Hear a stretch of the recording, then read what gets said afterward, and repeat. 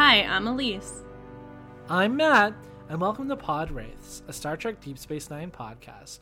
If this is your first time joining us, we're two friends watching Star Trek Deep Space Nine and sharing both our deep and irreverent thoughts on our favorite Star Trek series.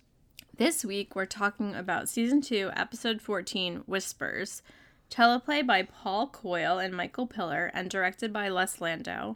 This episode aired on February 6, 1994.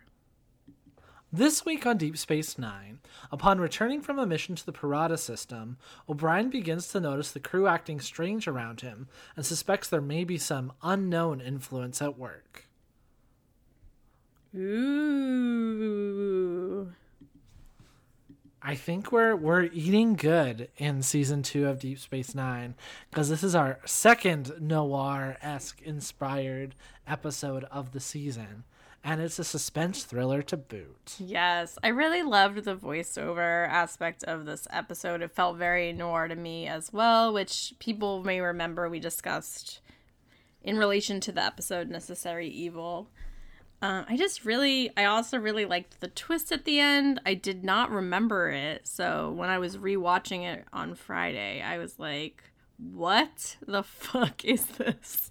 When the final reveal came out. Yeah. So you didn't remember this episode at all, or you didn't remember the twist, or? Kind of a mix of both. There are scenes in it I probably remembered, but not right. Overall. It didn't feel completely unfamiliar to me, but I didn't remember what was actually happening, what the mystery was.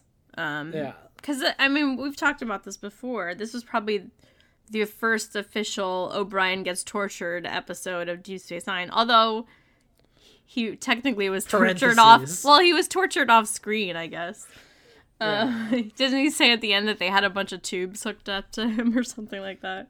Yeah, probably transferring memory, his memory database. But yeah, I didn't really remember it, which was really fun. I don't think it's ruined. The second time I watched it, I still was enjoying it. It wasn't ruined by knowing the twist. My friend I was watching it with the first time was like, "Are you glad I didn't spoil that for you?" And I was like, "Yes, I am very thankful." Yeah, I think this is overall a really solid episode. I think there are some really strong moments, and I couldn't remember. I remembered the twist, but I couldn't remember who exactly Starfleet was working with to save O'Brien, whether it was the government or the rebels. So that I didn't remember. And like I said, I do think there are some strong scenes. I think for me knowing the twist, it kind of I think it's a little bit of diminishing returns with this episode, because I don't think it's something say, what's a recent movie that kind of is so something like Knives Out, right? That's exactly what I was thinking too. I think Knives Out rewards kind of rewatches, and it's still fun having seen it for the first time, because you pick up on a few more things every time you watch it. Yeah, whereas I don't think this episode, and I'm comparing an episode of Star Trek television to a movie, which isn't necessarily the best in terms of time for production and things like that. Right. But this isn't one that I would necessarily go back to, whereas other episodes that have twists, I'm thinking of a future Deep Space Nine episode in The Pale Moonlight, which has a twist, but you'll go back to. But I do think there are some really strong scenes and tension that work despite kind of knowing the shape of it. Yeah, that makes sense. So I kind of, on a different note, realize why I love O'Brien so much. And this also is why I love the character Jack Reacher so much. Jack Reacher is constantly talking about his coffee that he's drinking. And Jack Reacher is more like me in that he does not put his sugar in his coffee, unlike Miles, who's Jamaican blend, double strong, double sweet. How much coffee is Replicant O'Brien drinking throughout this episode? I'm surprised that the amount of caffeine he has didn't short out the replicant, like, without having, like, the plot handle that. Well, and it just is all the coffee in this episode is just funny coming after Armageddon Game, where, like, the whole investigation hinges on the fact that Keiko was like, oh, Miles doesn't drink coffee in the afternoons. Right. And then, like, there's that joke we talked about at the end. And then this one, the replicant who, for all intents and purposes, thinks he's O'Brien and has all of his memories and everything else, is just drinking Jamaican blend like it's going out of style. I mean, it did sound really good, and after he ordered it every time, I was like, I kind of want one. But, like, this would have hit so differently if it was aired before the other episode. Like, neither episode would have worked, I think, at least the other one wouldn't have worked. I love that it was in this order, and it's just so much coffee. So much coffee. I was kind of looking up some information about this episode because I was a little curious on if there were influences, specifically because it was film noir-ish. And as we know, they use the word replicant, which is from Blade Runner. So apparently the writers decided to use the word replicant when referring to the fake O'Brien was because android is already used for data, and the word clone didn't really make sense in this instance. But the writer did ultimately choose that word in kind of like in an homage to Ridley Scott's Blade Runner. And it noted that they hadn't actually used the word replicant which is funny because they have a replicator, so it's like funny that the word replicant hadn't really been used in Star Trek. I wonder if there's like a database of like all the Star Trek scripts where they like have to look up, where they can easily look up. They probably is. Like, has this word been used before in Star Trek? Or like, did this story ever get made? In any case, the word replicant hadn't been used before, so they felt like it was like a safe, it was a safe word to call it that would make sense. And I say that the word it now, but I really do have a lot of trouble calling replicant O'Brien an it after watching Blade Runner. Like, that movie made me feel very, I would never call Data an it. Yeah. So, like, I was calling replicant O'Brien he the whole time. Yeah. It really raises this, like, really interesting question. And the question being, do androids dream of electric sheep? I need to read that, actually. To explain my own joke in case listeners aren't aware, that's the name of the Philip K. Dick novel in which Blade Runner is based on, or I guess adapted from. Yes.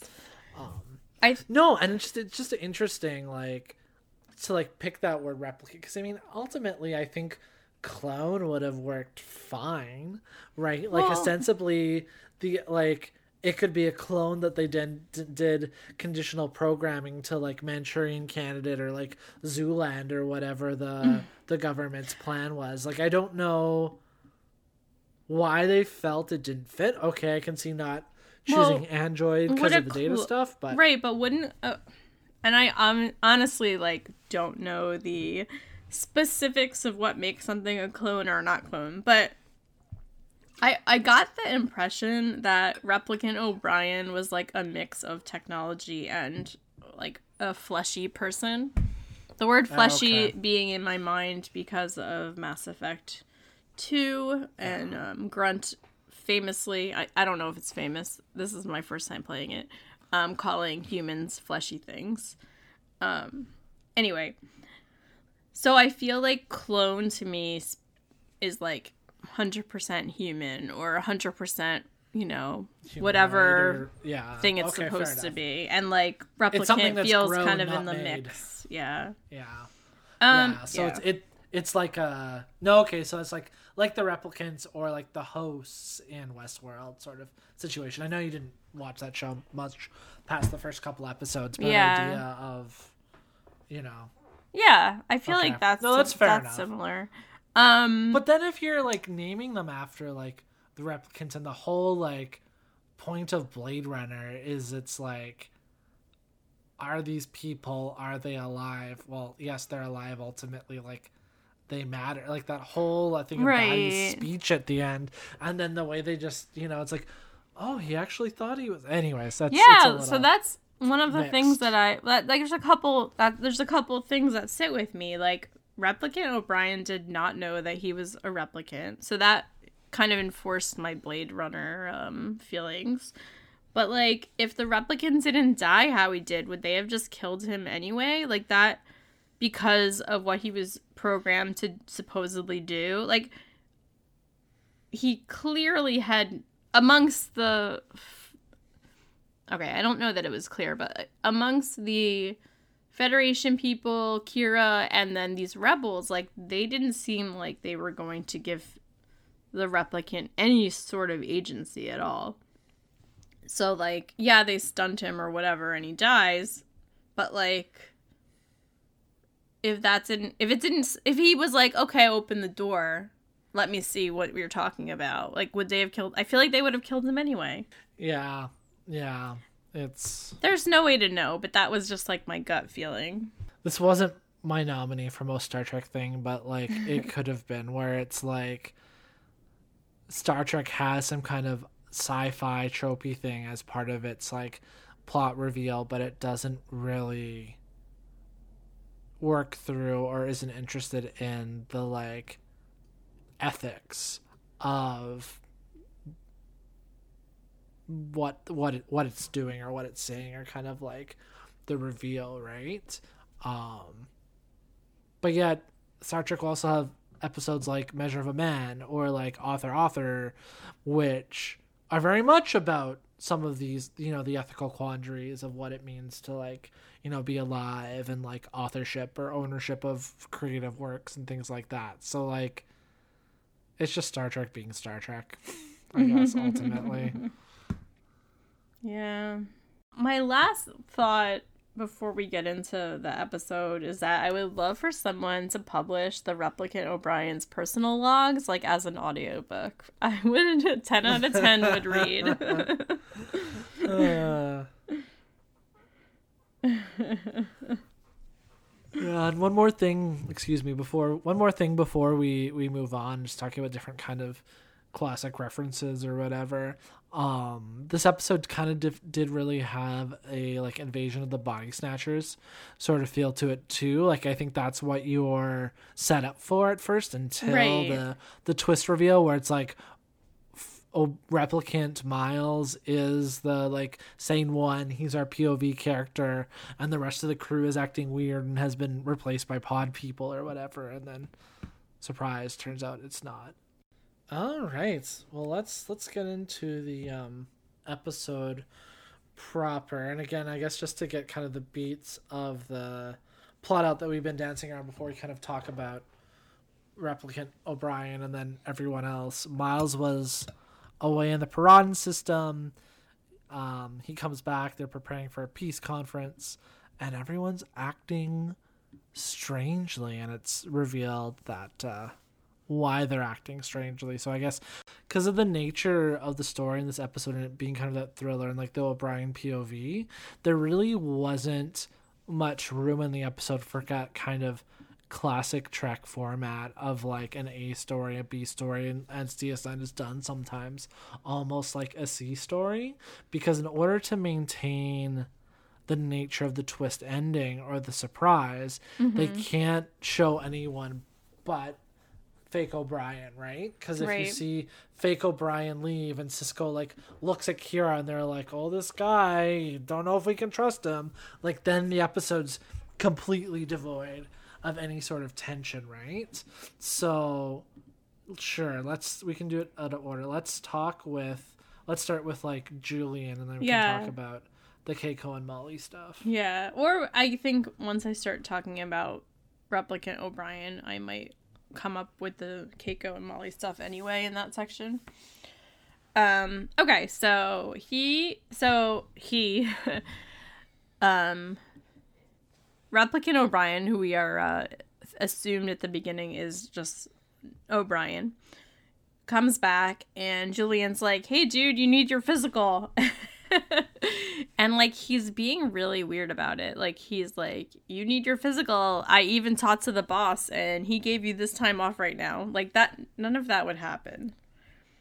And the physical's taking like a really long time. He's just like, Julian looks like he's just going over the results like over and over again, and Miles is like, what the hell? Is there something wrong with me? And Julian's like, babe, you're fine, but then looks weird at his pad, and you're like, is there something they're not telling Miles? Or did he find something, or did he not find something and like doesn't understand it? Like it's like you don't really know what's going on in that moment.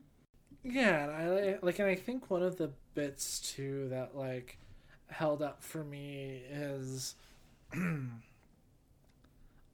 like kind of like even led up to it is that whole like conversation where Ben is making small talk with O'Brien about why that other engineer has been, you know, working on the security while he's protocols gone. and like leaving things like out of the loop or whatever. He mentions that like he got caught talking to Keiko outside the school because he was talking about Jake's grades, and then Jake, none the wiser of, you know, all the other information that at least not yet, that the officers are privy to, is just like, oh yeah, help me with the school project. And Miles catches Ben in the lie that Jake's grades are fine. That's like a nice heightening and ratcheting up of the tension, right? It's funny because I thought that on the first watch, and then on the second watch, I believe that Jake says something to Miles like, oh yeah, my grades are fine, I'm just trying to keep them up. So it almost made me wonder if they like made Jake invite himself to Miles for help to like keep that version of Miles like thinking that nothing was wrong. So I got very skeptical watching it the second time, where I'm like, is Jake in on all of this and just pretending to be normal so that Miles doesn't like get any ideas that something, you know what I mean? Like, so he had at least one person that seemed like they were on his side. Yeah, I hear you, but I think that like if that was the case, Kira wouldn't have interrupted them the way she did and have Jake go look for his dad. And like I got the sense that like Jake was filled in later of why like he shouldn't go hang out with this potential like spy or replicant or whatever, where it's like Jake is just being Jake, like, oh, this is Chief O'Brien, he's back. And then after Kira catches them on the promenade, it was like and sends Jake away, that they're like, well shit, now we gotta like let Jake know, and that's why he wasn't allowed to go over to work on the project, right? That was I think the intended read. Right. I forgot that there were two Jake visits before, like your Jake scenes before that. I get it. I really did like the Kira interruption scene. It really solidified for me that something weird was going on. Like, until that moment, it could have been, like, coincidences, you know? Like, Molly was in a mood. Keiko's has a lot of grading to do. He has to fix the pylons. Like, all of those things alone, like, separately don't feel... Because that was another thing. Cisco fucked up the pylon so that Miles would be working on that instead of the, busy like... work, Yeah, instead of dealing with, like, the Parada, like, peace talk, security, whatever. So, like, that... So, until the moment where Kira interrupts, I think it was like, okay, all of this could be coincidence. But, yeah, she very deliberately does not want Replicant O'Brien asking questions or learning anything that happened while he was away from the station. Quark obviously does not seem to know anything that's going on. Because he only wants to, like... get back to that racquetball match from Rivals that never finished. I also wanted to say, because, like, and I did this is kind of later in my notes, but like Odo That's fine. Odo was somewhere, and then he comes back, and like Miles kind of has a conversation with him and does the. You can see it mentally, like above his head, like, okay, Odo's on my side, you know. And then they have a meeting again, and Odo is like, well, actually, none of that really worked for me. Mostly because, like, of course Odo was gonna change sides. Like, just that was the tone of the episode, that everyone was kind of on the other side of Miles. So that switch from, like, Odo being like, oh yeah, that's weird, like, to the he's probably in on whatever is going on. It felt very expected to me, so I wasn't really... And that might just be because I've seen a lot of film, like, I don't know. It just felt, like, really expected. But yeah, everyone else's performances I really enjoyed. Like, I felt that the first, you know, as I said earlier, the first bit felt like it could have all been coincidences. And then, obviously, we get to the point where O'Brien's security clearances stop working, so like we definitely know at that point that something weird's going on. Yeah. So, you ready to talk about Replicant O'Brien? Let's do it. I have to admit that it took me until the second watch to realize that the narration is actually before the final reveal, because I'm like, why? How is he explaining all of this after? Because, like, he wouldn't have any of those memories because it wasn't him. Yeah, and this is one of the kind of fuck. This is one of the more kind of like noirish kind of things for me with the style of narration. It's very much Double Indemnity, right? Where Walter Matthews starts in media res. It's right near like at the start of the final act of the story. Yeah, he's like, he like hasn't gone through, he doesn't know the whole story yet, you know? Yeah. Exactly. So one of the things that I found was the scene where Keiko is trying to reject Miles' advances. This is like, I mean, it happens kind of twice. So when he first comes home from the Parada system, he's like, Molly won't hug him. And Keiko's like, I'm getting ready to go do school stuff. And he's like, it's 5:30 in the fucking morning. Like, what the F are you talking about? So it's like clear that they don't want to be home with him. But then there's another scene, and Molly's off at her friend's house, and so Miles kind of looks over at his wife like, let's bang, because no one's home. And, like, using the wife doesn't want to bang as, like, a way of showing that Keiko is acting weird doesn't really sit right with me. Like, I'm not trying to make a huge thing of this, but it feels like some people... No. Let me rephrase that. I'm not trying to make a huge deal about this, but people are not always in the mood to have sex. And it's entirely possible that you just don't feel like doing it right now, and your partner should respect that. So I know that the writers, I don't think, thought that deeply about this.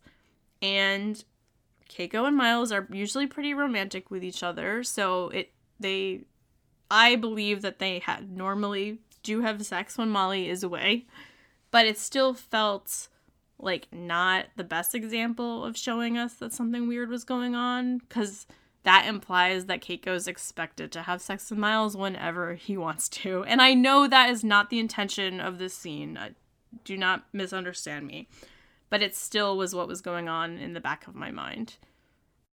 Anytime you enter someone's personal space, like, and especially like even in especially in like some kind of like romantic situation or things like that, anytime you have sex, make out, kiss, whatever, enthusiastic consent needs to be given. And every time, like, just because you've kissed someone once or had sex with someone once doesn't mean that, like you say, you always get to have sex whenever you want to. And I think a lot of the O'Brien marriage stuff historically, like, once you, not intentional at all, but once you kind of peel back the layers and the implications, it's not great. I did like the dinner scene after, though.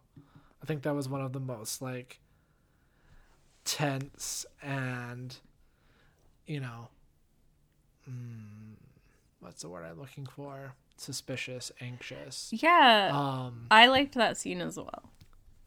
Yeah, paranoia. That's the word I'm looking for. Most kind of like scene where you kind of feel Replicant O'Brien's paranoia. Yeah, he thinks he's about to be poisoned. Yeah. Like, and the way that then it's shot is like there's a lot of close-ups in this episode. Yeah. Where it is, and it really ends up feeling.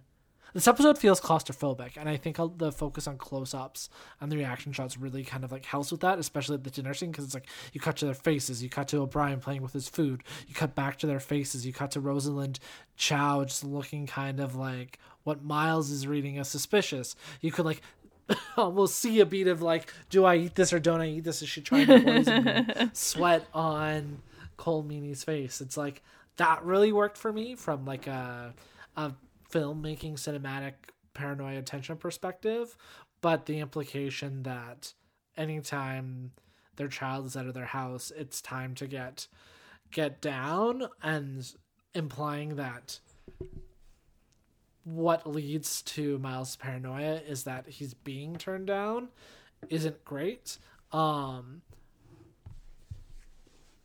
only other thing I can say, and this is like with like the asterisks of like, again, the bar being on the ground a lot of episodes, like really not as difficult to clear as you would think it is.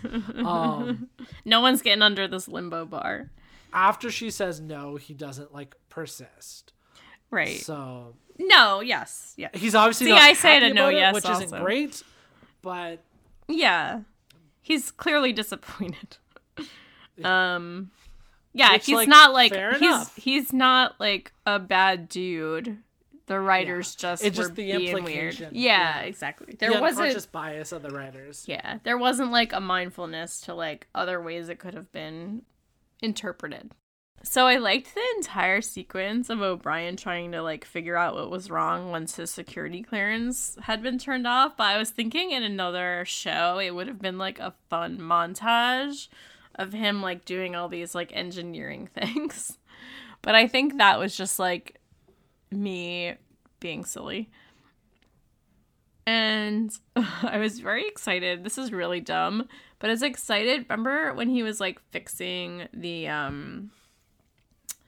he's like fixing the, I don't know what he's in, but like there's all the yellow wiring, and like, I was laughing. The upper pylons? Yeah, probably. But I was laughing that like the wires were yellow and his uniform is like yellowish, and I was so like it's blending. I was like, ooh, I was like, ooh, they match. But like it was real stupid thought.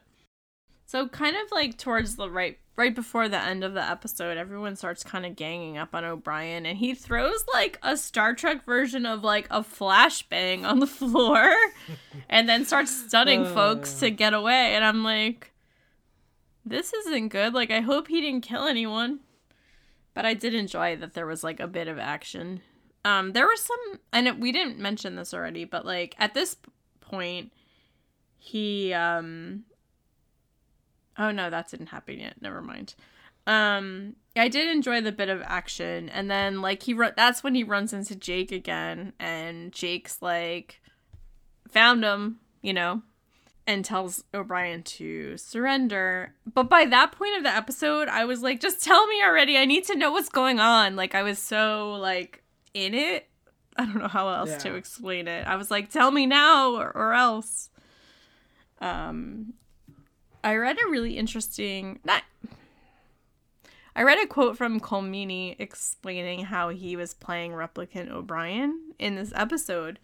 And I thought it was a really good... Because I thought it was a really good portrayal, so I wanted to share his methods with everyone. And this is from the Star Trek Deep Space Nine companion. He said, "In order not to give away what was going on to the audience, we tried to keep him exactly the same, even though it was a different O'Brien. I played it exactly the way I usually do. It was only the circumstances around him that were weird and gave you the feeling that something else was going on. I think he really stuck to that because even though he got like a little hysterical at times, it was always in reaction to what was going on around him. And like he really did feel like he was reacting to everything as O'Brien would have if it was happening to actual O'Brien.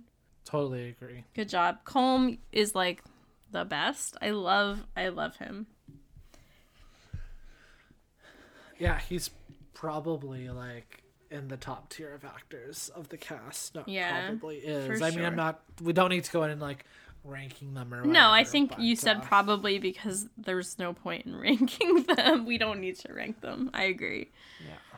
Yeah. So Replicant O'Brien pieces out, and I was very excited that we got some wormhole graphics in this episode. The blues and purples were particularly pretty. I get really excited. So what'd you say? I was going to say, so are you saying that the prophets of Bajor said by rights? I didn't see much pink in there, so I'm not ready to make that statement yet. But it did occur to me when I was watching. I did look for some pink, just in case. So what did you think of the ending of this episode?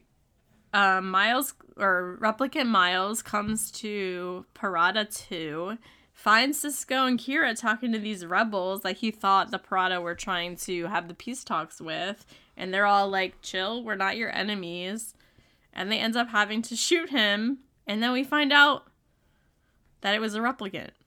I think it's a good like WTF episode and a good like twist ending that doesn't hold up when you know the twist, right? Right. That like, a risk of my repeating myself, like I think overall the ending of the episode in general, it's really well done, and then the later decision to do kind of that noir thing with the, you know, starting the narrating and then getting it caught up was really smart, because you kind of know where it's ending and you're wondering, and like you're kind of, with it all being focused on O'Brien, you know, you kind of feel like you're getting paranoid with him. When I watched this episode this week, I watched it with my partner the second time this morning, who hadn't seen it before, and like they're familiar enough with Star Trek. They've been working through and watching TNG for the first time, and now they're on DS9. And they thought it was more of like that Body Snatchers plot, like right. Again, like you were saying, with how Colm was playing Miles, as Miles, a replicant Miles as Miles. They bought it. They thought that they knew what the plot was, and then the twist completely like subverted that and was surprised. But yeah, the episode didn't work as well for me, having seen it, than it did with them who were watching it for the first time. Yeah, and that goes back to me not remembering it and enjoying it so much because I didn't remember it. I think that was part of it. Totally. It's still like a fun episode, but it definitely doesn't hit. And like both of us, I speak for Matt and myself, are very much into like sometimes spoilers really do not ruin anything. I knew everything that happened in Avengers Endgame before I saw it, and I think that actually made me enjoy it more. So we are not spoiler adverse on this, even though we are being spoiler free for everyone listening on, you know, upcoming episodes. But like, I agree, this specific episode is more rewarding when you don't know what's going to happen. Or when you watch it with someone who doesn't know what's going to happen, and then it's like watching Game of Thrones and being a smug book reader during like the Red Wedding or something like that. I'm sad I didn't get I'm joking, but I'm sad I didn't get like a video, like a Red Wedding type like reaction video of you watching this yesterday. Like, how dare you not consider that I would want to see that? Yeah. Sorry, just gotta put my phone. I gotta FaceTime Elise. She has to watch us watch. She has to watch us watch this. I mean, you could have just recorded it and not done it live. Like, you could have sent it to me later. I would have been okay with that. I would have been upset if I found it on YouTube without you having sent it to me. That's the only way that you would have failed in this scenario, besides not recording it at all. So it's interesting to me how they, like, I know we're never going to know this, but I want to know the, like, technology of how they made this replicant. Like, real O'Brien says, oh, they had all these tubes connected to me, which sounds fucking Matrixy as shit. But I want to know, like, how did they get all of O'Brien's actual knowledge into the replicant? Like, the replicant knew everything about the station, knew everything about his relationships with people, you know? He, like, he knew that he had told Julian about his mom having passed, like, because his dad had gotten remarried.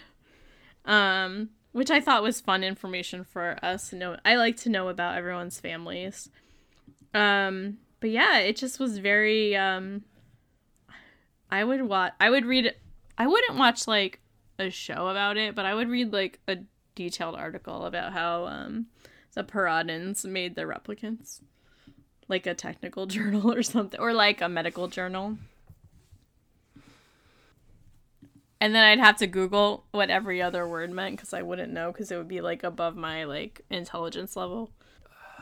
It's such, like, this era of Star Trek thing to, like, introduce this, like, double twist thing, and then it potentially having pretty major moral and ethical implications on the world that they just like, those don't exist. All right, see you next week. Right? Like, remember when they grew Ibodan's clone? Oh, yeah. I thought about that. Like, yeah.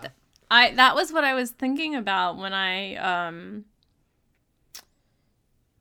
was like, would they have just killed this replicant if he didn't die the way he did? That was exactly what I was thinking. Or would he just be like in freaking Julian's lab somewhere, like just hanging out? And, like, this is even worse. Like, because, like, again, we danced during, like, the Amanda Lone episode, but it's like, you know what I mean? Whether, like, the clone wasn't alive yet, so it's not super, like, I'm not super, like, hung up on that, which also has... We're not getting into any, like, fetus discussions here, is what you're saying. When does clone life begin? Is it at you know, conception of your cloning cells? We do not need that. This is a pro-choice podcast. That's all you need to know. Exactly. I mean, I hope you don't mind my saying that. No, not at all. Not at all. Thank you for clarifying. But like, Replicant O'Brien, for all intents and purposes, is like a transporter clone.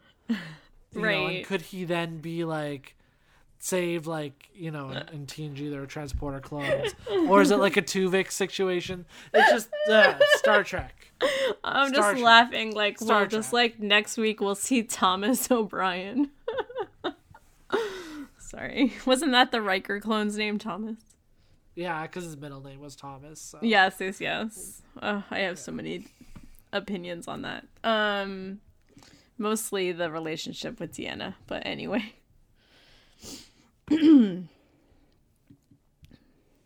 So, do you have anything else to add about the episode at large before we get into our regular segments? I just wanted to say at large because I don't know that I've ever said that before. No, I think I'm good, but I am going to open my water bottle here and take a long drink of Altair Water Thirst Quencher. So, Elise, who are you thirsting for this week on Deep Space Nine? Okay, before I get into this, I need everyone to know that I was watching an episode of... I don't remember if it was TOS or TAS this Friday, because I watched an episode of each, where they were talking about the Altair system, and I was disappointed because they went to Altair 5, and I Googled and learned that Altair 6 is where the water comes from. So I was like, oh, I remember now. It was the TOS episode Amok Time, because I felt like it was completely relevant because Altair Water Thirst Quencher and a Pon farr episode, like, it just felt really perfect. So anyway, that was very exciting. But okay. I will just say that I would be super interested is a maybe second section of the audiobook of Replicant O'Brien's personal logs. Would be a section with these apparent sexy letters O'Brien has written to Keiko. Because that may have been said by the replicant, but that was a true Miles O'Brien memory. So I think that those letters really exist, and I think that we need to read them. With both of their consent, of course. They're fictional characters. It's fine. And my nominee was more of like a, well, mostly friendly and like platonic thirst, but when Julian and Replicant Miles are in doing the physical or whatever, there's some good banter back and forth. There's like a certain playfulness, and I like when Julian Bashir is playful but not gross. Right. I very much like that too, and Replicant Miles getting frustrated and annoyed that Julian seems to have forgotten that his mother died was like and his father remarried. Yeah, like those are huge. Like Replicant O'Brien was like real upset about that. He was like, bro, I thought we were friends, like what the hell. And I felt like I could picture, you know, someone getting really upset about that and the other person being like, I'm sorry, babe. And then, like, them working it out. Yeah, and it's like, I know Julian is, like, ostensibly, like, testing the memories of, like, the replicant. Like, looking for any kind of flaws. That didn't occur to me, like, by the way.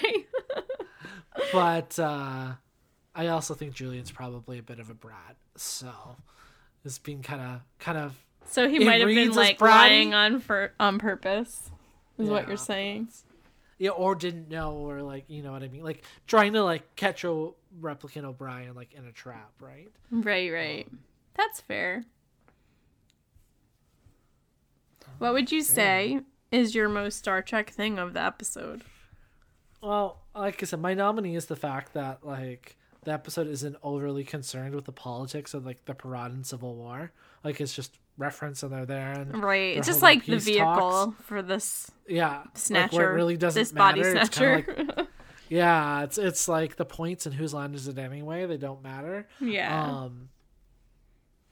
But I think ultimately it's like, hey, we've have this other form of, like, synthetic life. Okay, then. It's dead now, so we never have to worry about any potential ethical issues with this again. What about you, Elise? What's your nominee? I didn't really have one that stood out to me other than what you just said, so I'm just going to co-sign yours this week. Cool.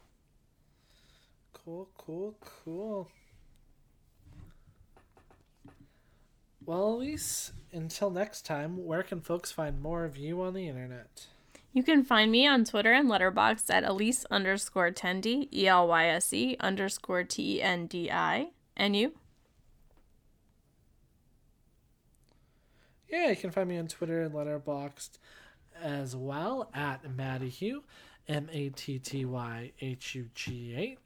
You can also catch me talking about Mad Men on my Mad Men podcast, Still Great Bob. You can catch us together on Twitter and Instagram at Podrace, and you can also email us at podwraiths@gmail.com. Please rate and review us on the podcatching system of your choice. And again, thank you to DJ Empirical for our Interstellar theme song. And until next time, computer, end program. Bye!